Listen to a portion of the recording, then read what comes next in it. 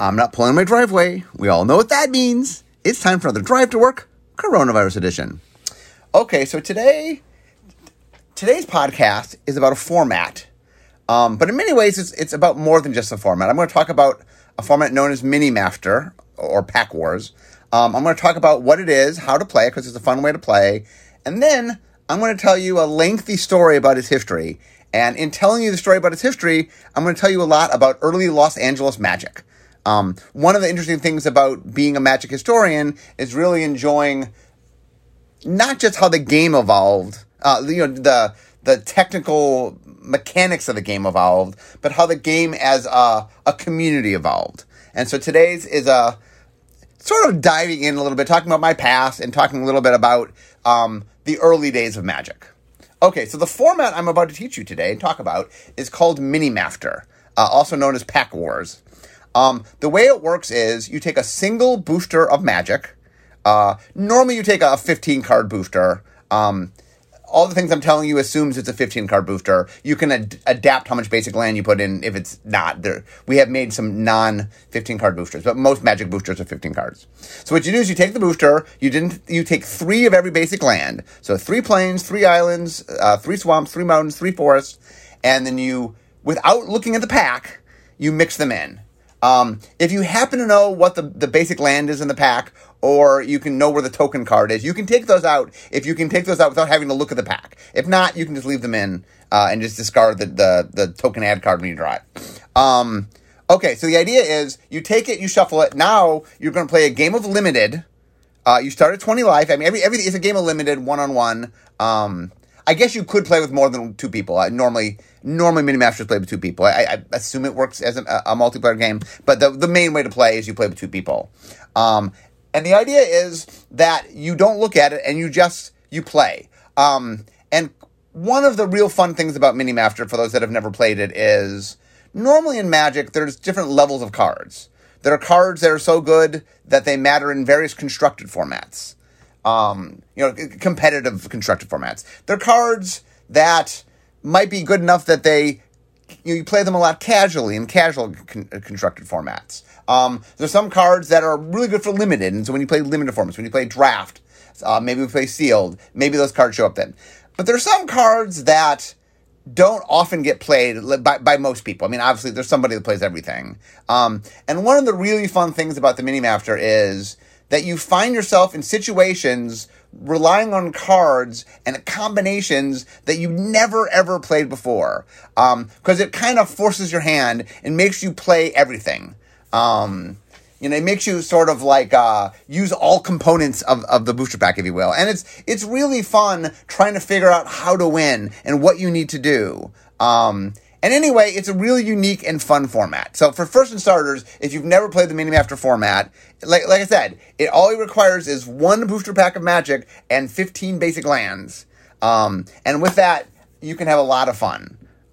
So first and foremost, before I dig into the history of this format, I just want to say, if you've never played the Mini-Master format, it's easy to do, it's lots of fun, and it really, one of the things that I enjoy, and this really digs into not just who I am as a designer, but as a player, is it's fun to get in situations in Magic you've never been before. It's fun to, it's just fun to care about things that somehow you've never cared about. It just shows you the breadth of Magic and how there's things that you haven't seen yet.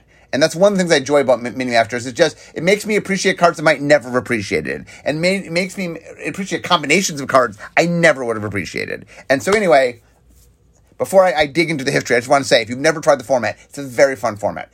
And I also stress, please don't look at the pack. I mean, you can, if you want to, you can look at the pack. I mean, some people do. I think it's way more fun not to. Not knowing what's coming, not knowing, at least for the first game. I mean, you can play multiple games. So in future games, you'll get to know what's in the pack. So, I mean, if you want to play more than one game with them, you can. As you start playing, you start figuring out what your deck's doing, and you start adapting to your deck. And that also is a lot of fun, by the way, of going in cold, playing the first game, not knowing anything, and then as you play future games, trying to figure out what you're doing. And I think that is, anyway, very enjoyable. Okay. But now, the crux of this podcast really is talking about how the Mini-Master came to be, because it's a really fun story about early Magic. So let me take you back back in the time machine to 1993. So Magic comes out in the summer of 1993, and Wizards at the time was a small company. They printed as much as they were able to print. It was not nearly enough to meet demand.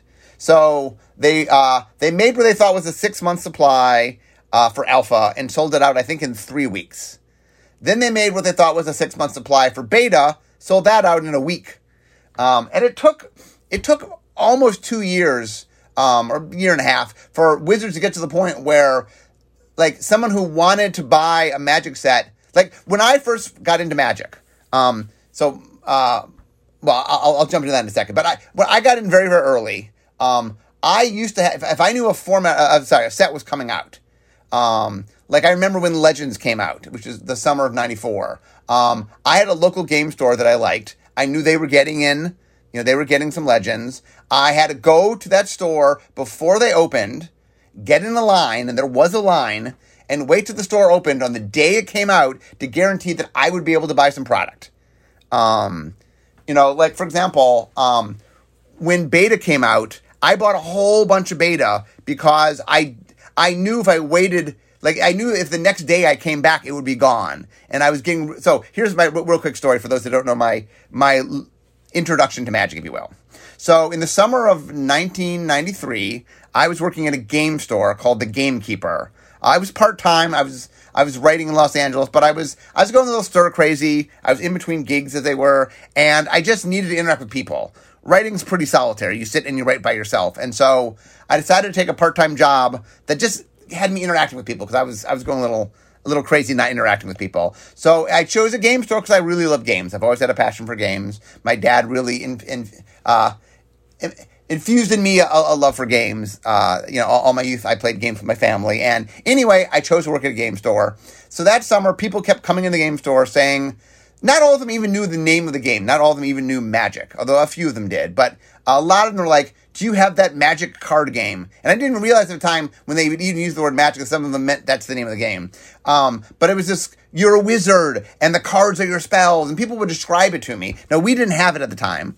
I would later fight to get it in the store, but we didn't have it at the time. And it just sounded fascinating. So that July, I went down to San Diego Comic-Con in San Diego, obviously. And for the first time, I saw the cards. I wasn't able to purchase the cards because they weren't for sale. I couldn't find one for sale. But I found people that owned a deck, and I could actually look at the cards for the first time. And it drew me in right away. It looked really exciting. So a couple weeks later, I go to... There's at least when I lived in Los Angeles, there were 3 big game conventions. I think the one that I went to was called OrcCon. But anyway, there were 3 conventions. They were all at the airport, right by the, they're all at one of the hotels right by the airport. And I remember I went to the one that was in August, and, for the first time, there were people with packs of Magic for sale.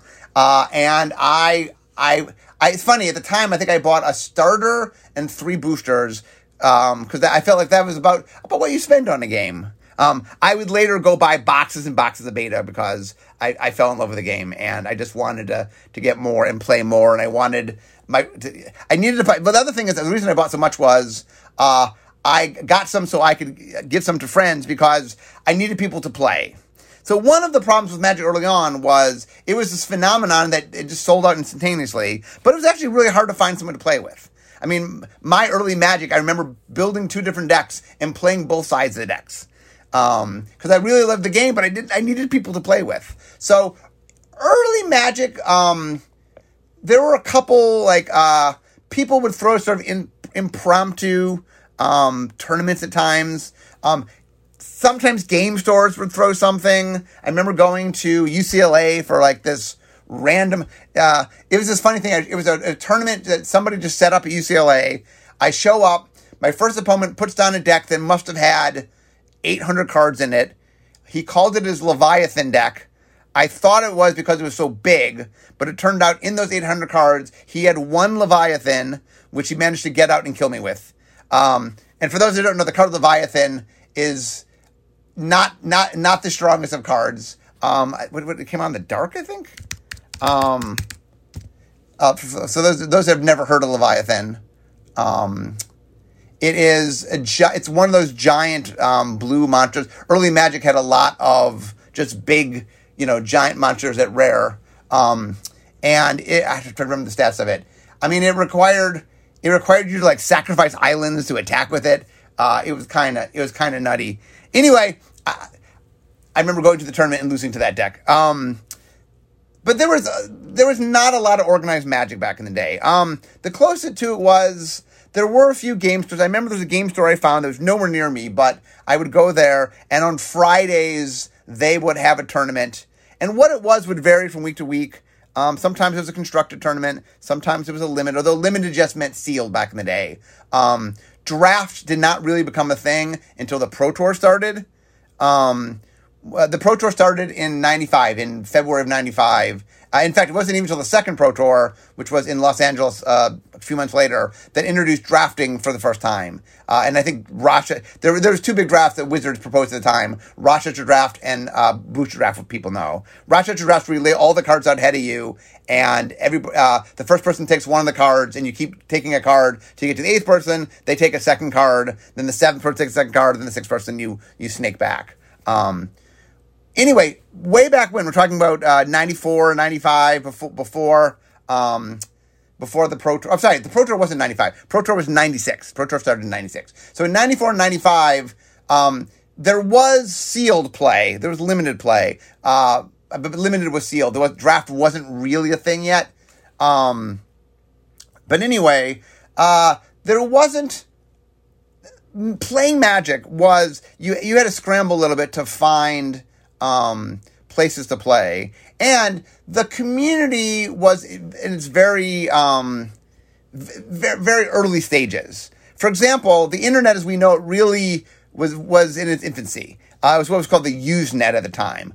So it was kind of like a bulletin board. Like, you could see threads of things and you could write something and someone may write back to you later. But I mean, it was something where, it was an amazing thing, and you could there was a Usenet for Magic, and so I could talk to people that liked Magic. But is a different animal than now. The kind of community and stuff we can do now is light years ahead of what was back then. But anyway, I was very eager. I loved playing Magic, and like I said, the best I could do at the time was I did find a store that I'm not even sure it had something every Friday. I think it had it once a month or twice a month, but there was a Magic event I could go to, right? I don't even think it was every week. I think it might have been once a month. But anyway, I was itching, as was most people in Los Angeles, was itching for more Magic. So I remember, I don't know when this was. My guess it was late 94 is my guess, but I'm not sure exactly on the time. It might have been early 95. I heard that down in Costa Mesa, which was about a 45-minute drive from Los Angeles, a group had opened up and started this all-day-long Magic thing. It was an event where you could go and they would have multiple tournaments. And you could play in one tournament, and then when you're finished, play in another tournament, and they were there most of the day. So, real quickly, Scott Larrabee, who I've worked with the Wizards forever, who does a lot of tournament managing and stuff. Scott and some friends, I don't know their names, so sorry, opened up, decided they wanted to start a Magic event. And so they were down in Costa Mesa. So they found a place called the Costa Mesa Women's Club, which was a building. I mean, that's why it was the Costa Mesa Women's Club. They owned a building. And it turned out that they didn't do anything on Saturdays. I think they had events on Sundays. They occasionally had events during the week, but they didn't do anything on Saturdays. So Scott and his friends were able to rent it very cheaply. So anyway, the Costa Mesa Women's Club was the hot spot of early Magic. They would open up, I think if they first started doing it was at noon, and eventually it started getting earlier than that. It was just all-day Magic. And the idea was that you could go down there, and if you think a lot about what a Grand Prix is right now, or any sort of all-day Magic thing, maybe you take it for granted that those things existed. But until, at least in LA, until the Costa Mesa Women's Club, that wasn't a thing. You couldn't just go play Magic all day. Maybe, once a month at your local game store, they had an event that they chose and that you could play in. But the idea that there were multiple events and you could choose what you want to do, and you could play, and when you were finished, you could play again. And all around you were people that were into Magic. Like the other big thing about Magic was I was really into Magic, but I didn't have that many friends that played Magic.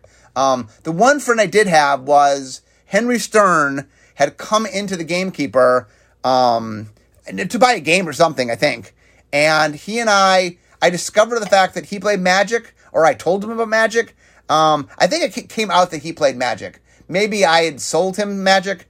I'm not 100% sure of this one. But anyway, I had a thing I used to do. I convinced the store to carry Magic, and I had an open Magic deck that was I could demo people with. And I was selling as much Magic as I could because I loved the game.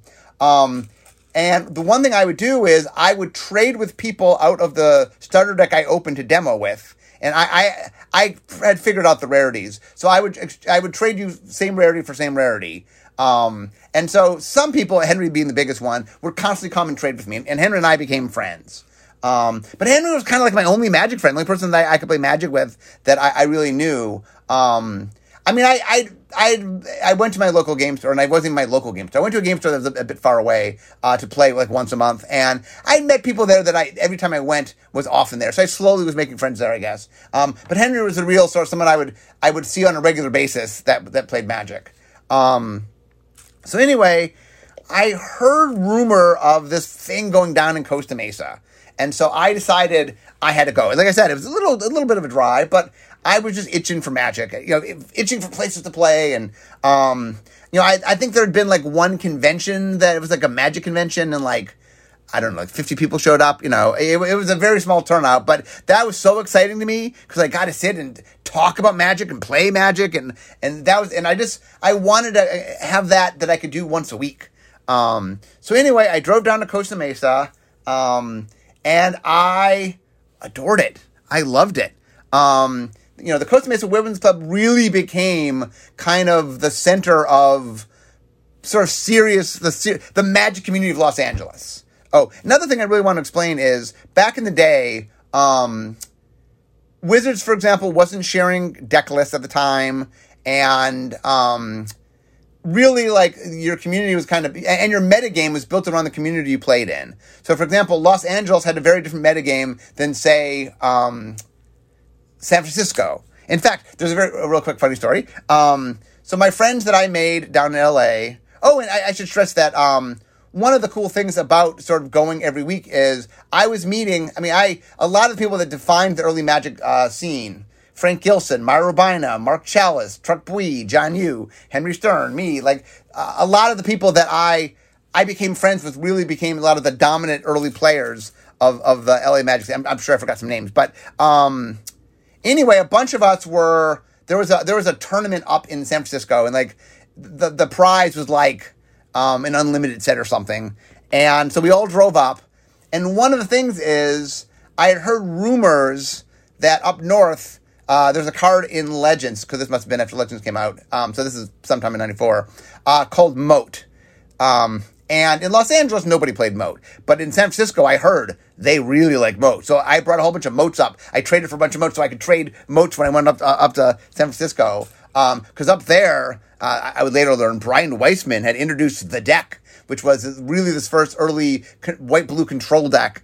And Moat was a big part of it. So everybody was playing it up there. And so Moat was very valuable, But that's one of the ways early Magic functioned is the metagame in Los Angeles at the time was much faster. And the metagame in San Francisco was slower. There were different things going on.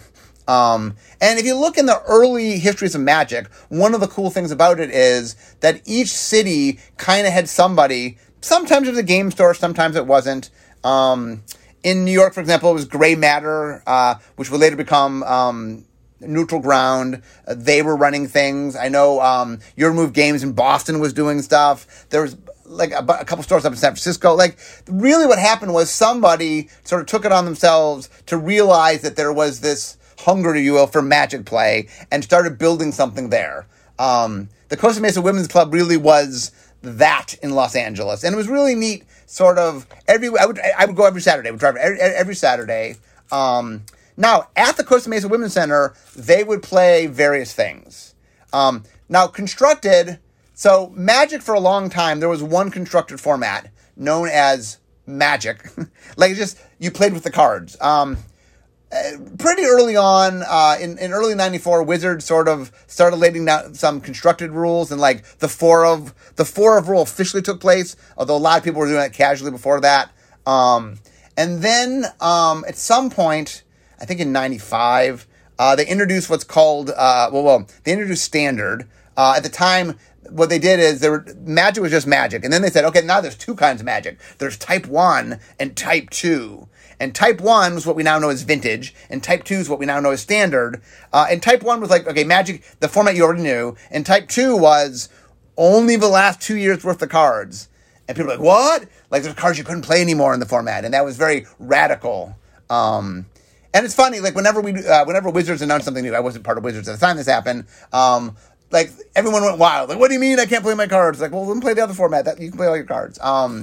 But anyway, there was some constructed formats. And one of the things that the Costa Mesa Wisdom Club did is they weren't restricted to what existed. You know what I'm saying? They would make up formats at times. And they would like, we're going to play a constructed event where you can only have one of every card, or you can only play these sets or whatever. But anyway, there are a lot of constructed formats. And I was known for, I was a Johnny. So I would build strange decks that just won in strange ways. My friends loved borrow my decks from me to play in tournaments because it just was they were fun to play.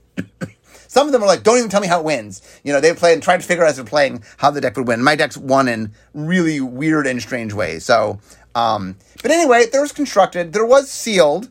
There were, one of the main ways to play limited back in the day, really before the Pro Tour started, was sealed play. You just open up, some number of packs, build a deck. But anyway, Scott and friends had come up with a brand new format, what they called Grandmaster.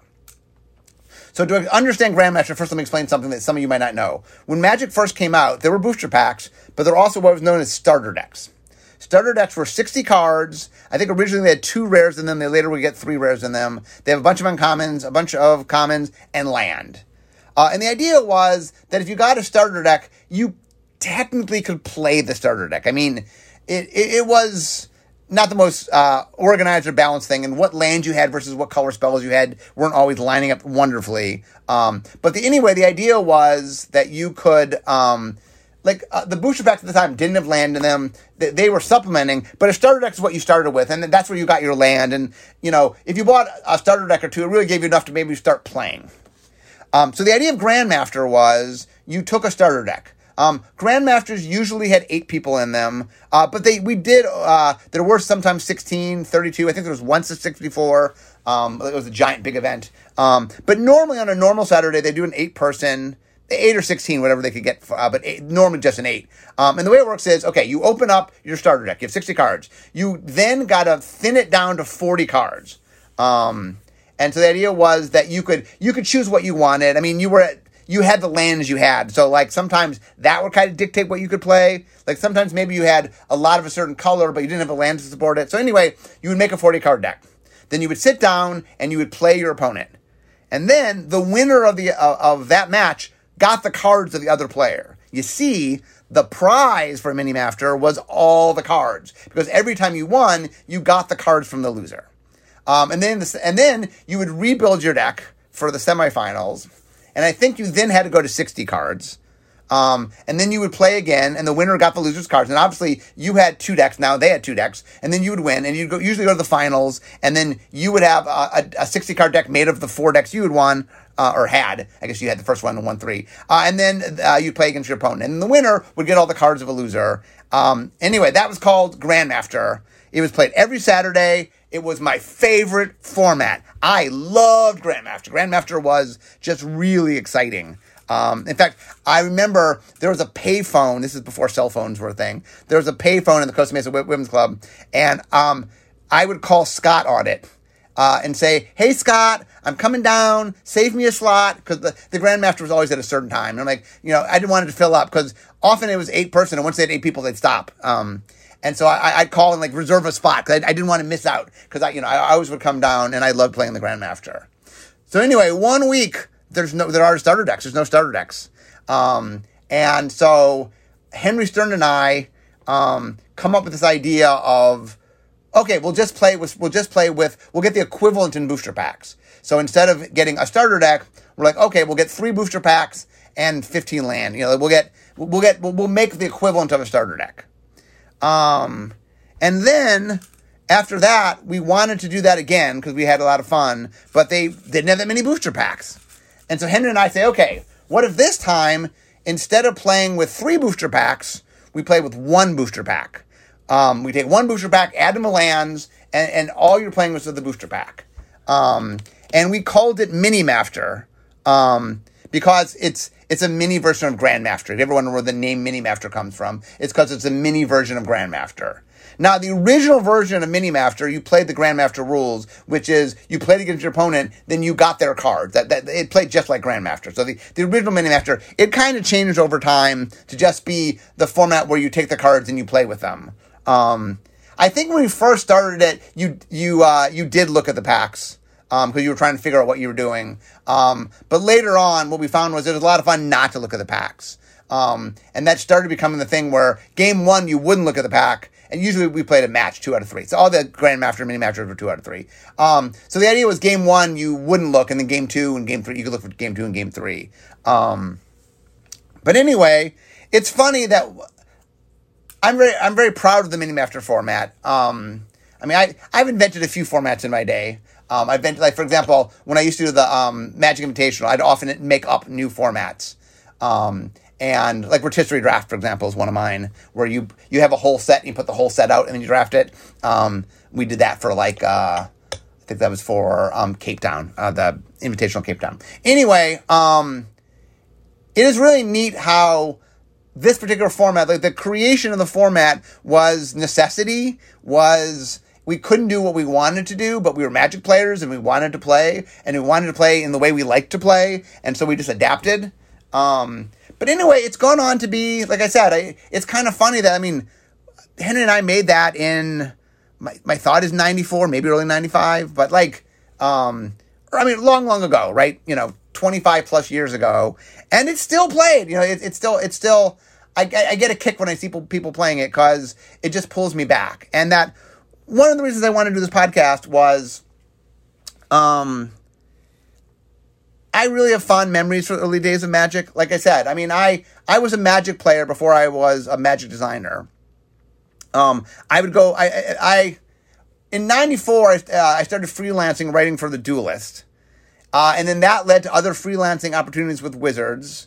And then eventually I got hired in October. I started work in October of 1995, becoming an R&D member but before that, so there were 2 years before I worked for Wizards where I got to be a player, and I got to be part of, not that I'm not part of the Magic community working at Wizards, but I got to be on the player side of things. And one of the things that really drew me in, I had planned to be a television writer in Los Angeles, and instead I made a major change to become a game designer up in Seattle. And one of the reasons I did that, I did love, I enjoyed games. I'd been an amateur game designer up to that point. So it was something I loved. I loved games. But I think the thing that really tipped me over the edge, the thing that really made me sort of decide to do it, was how much I recognized what the community of Magic was. I loved going to the Costa Mesa Women's Club every Saturday. I really adored the interaction, the people, and just seeing what Magic could do and how it could shape and affect people's lives, and seeing the kind of closeness. I really bonded with a lot of people. I think that was the thing that sort of pushed me over the edge, that said, hey, Magic is something really special. I always appreciate it as a game. It's an amazing game, my favorite game. But I think my love of the community was the thing that really, because my life was in LA. I was going to be a writer, and I really had to make this big decision to go a different path and do something different. And I think that my love of the Magic community, as well as my love of the game, really were the things that pushed me to say, you know what? I'm going to completely change what my life is going to be, because I see something in this. I see something in Magic. And I think a lot of that came from my weekly visits to the Costa Mesa Women's Club. That early Magic scene really lighted a fire in me that really made me really, really fall hard for Magic in a way that made me willing to change my life and take a path of becoming part of Magic. So, I think there's a good chance if the Costa Mesa Women's Club never existed, that I wouldn't be where I am today, that I wouldn't be working at Wizards. The ripple effect that I think that Scott and friends starting that all these years ago has led to a lot of things, because I obviously have been very instrumental in making a lot of things in Magic happen. So through the, it's kind of fun to look at that, like, Scott and friends start something long ago, and that trickles into a whole bunch of stuff now. And so, anyway, mostly today's podcast was, I wanted you to get a sense of, I wanted to teach you a new format, which is really fun. So if you haven't played Minimaster, go play it. But B, part of this point of this podcast is introduce you to things you might not know. And the early Magic scene, and I want to talk from experience. My early Magic scene was in Los Angeles. It's a really wondrous time, and it's really fun watching Magic kind of find itself, and things that are now for granted, things that, the idea that I can just go to an event and play all day long, that wasn't always a thing. And watching Magic sort of make that a thing, and being part of that thing, and being part of that community really, really was one of the things that so ingratiated me with the game, that made me realize how much Magic was capable of, not just as a game, but as a lifestyle, as a community, as something that was bigger than just the pack, as they say. But anyway, I hope you guys enjoyed the story today and learned about a new format. If you haven't already played, I'm sure some of you have already played Minimasters, but if you're not, go play it. It's super fun. It's lots of fun. But anyway, I can see my desk, so we all know what that means. It means it's the end of my drive to work. So instead of talking Magic, it's time for me to be making Magic. Thanks for listening today. I'll see you next time.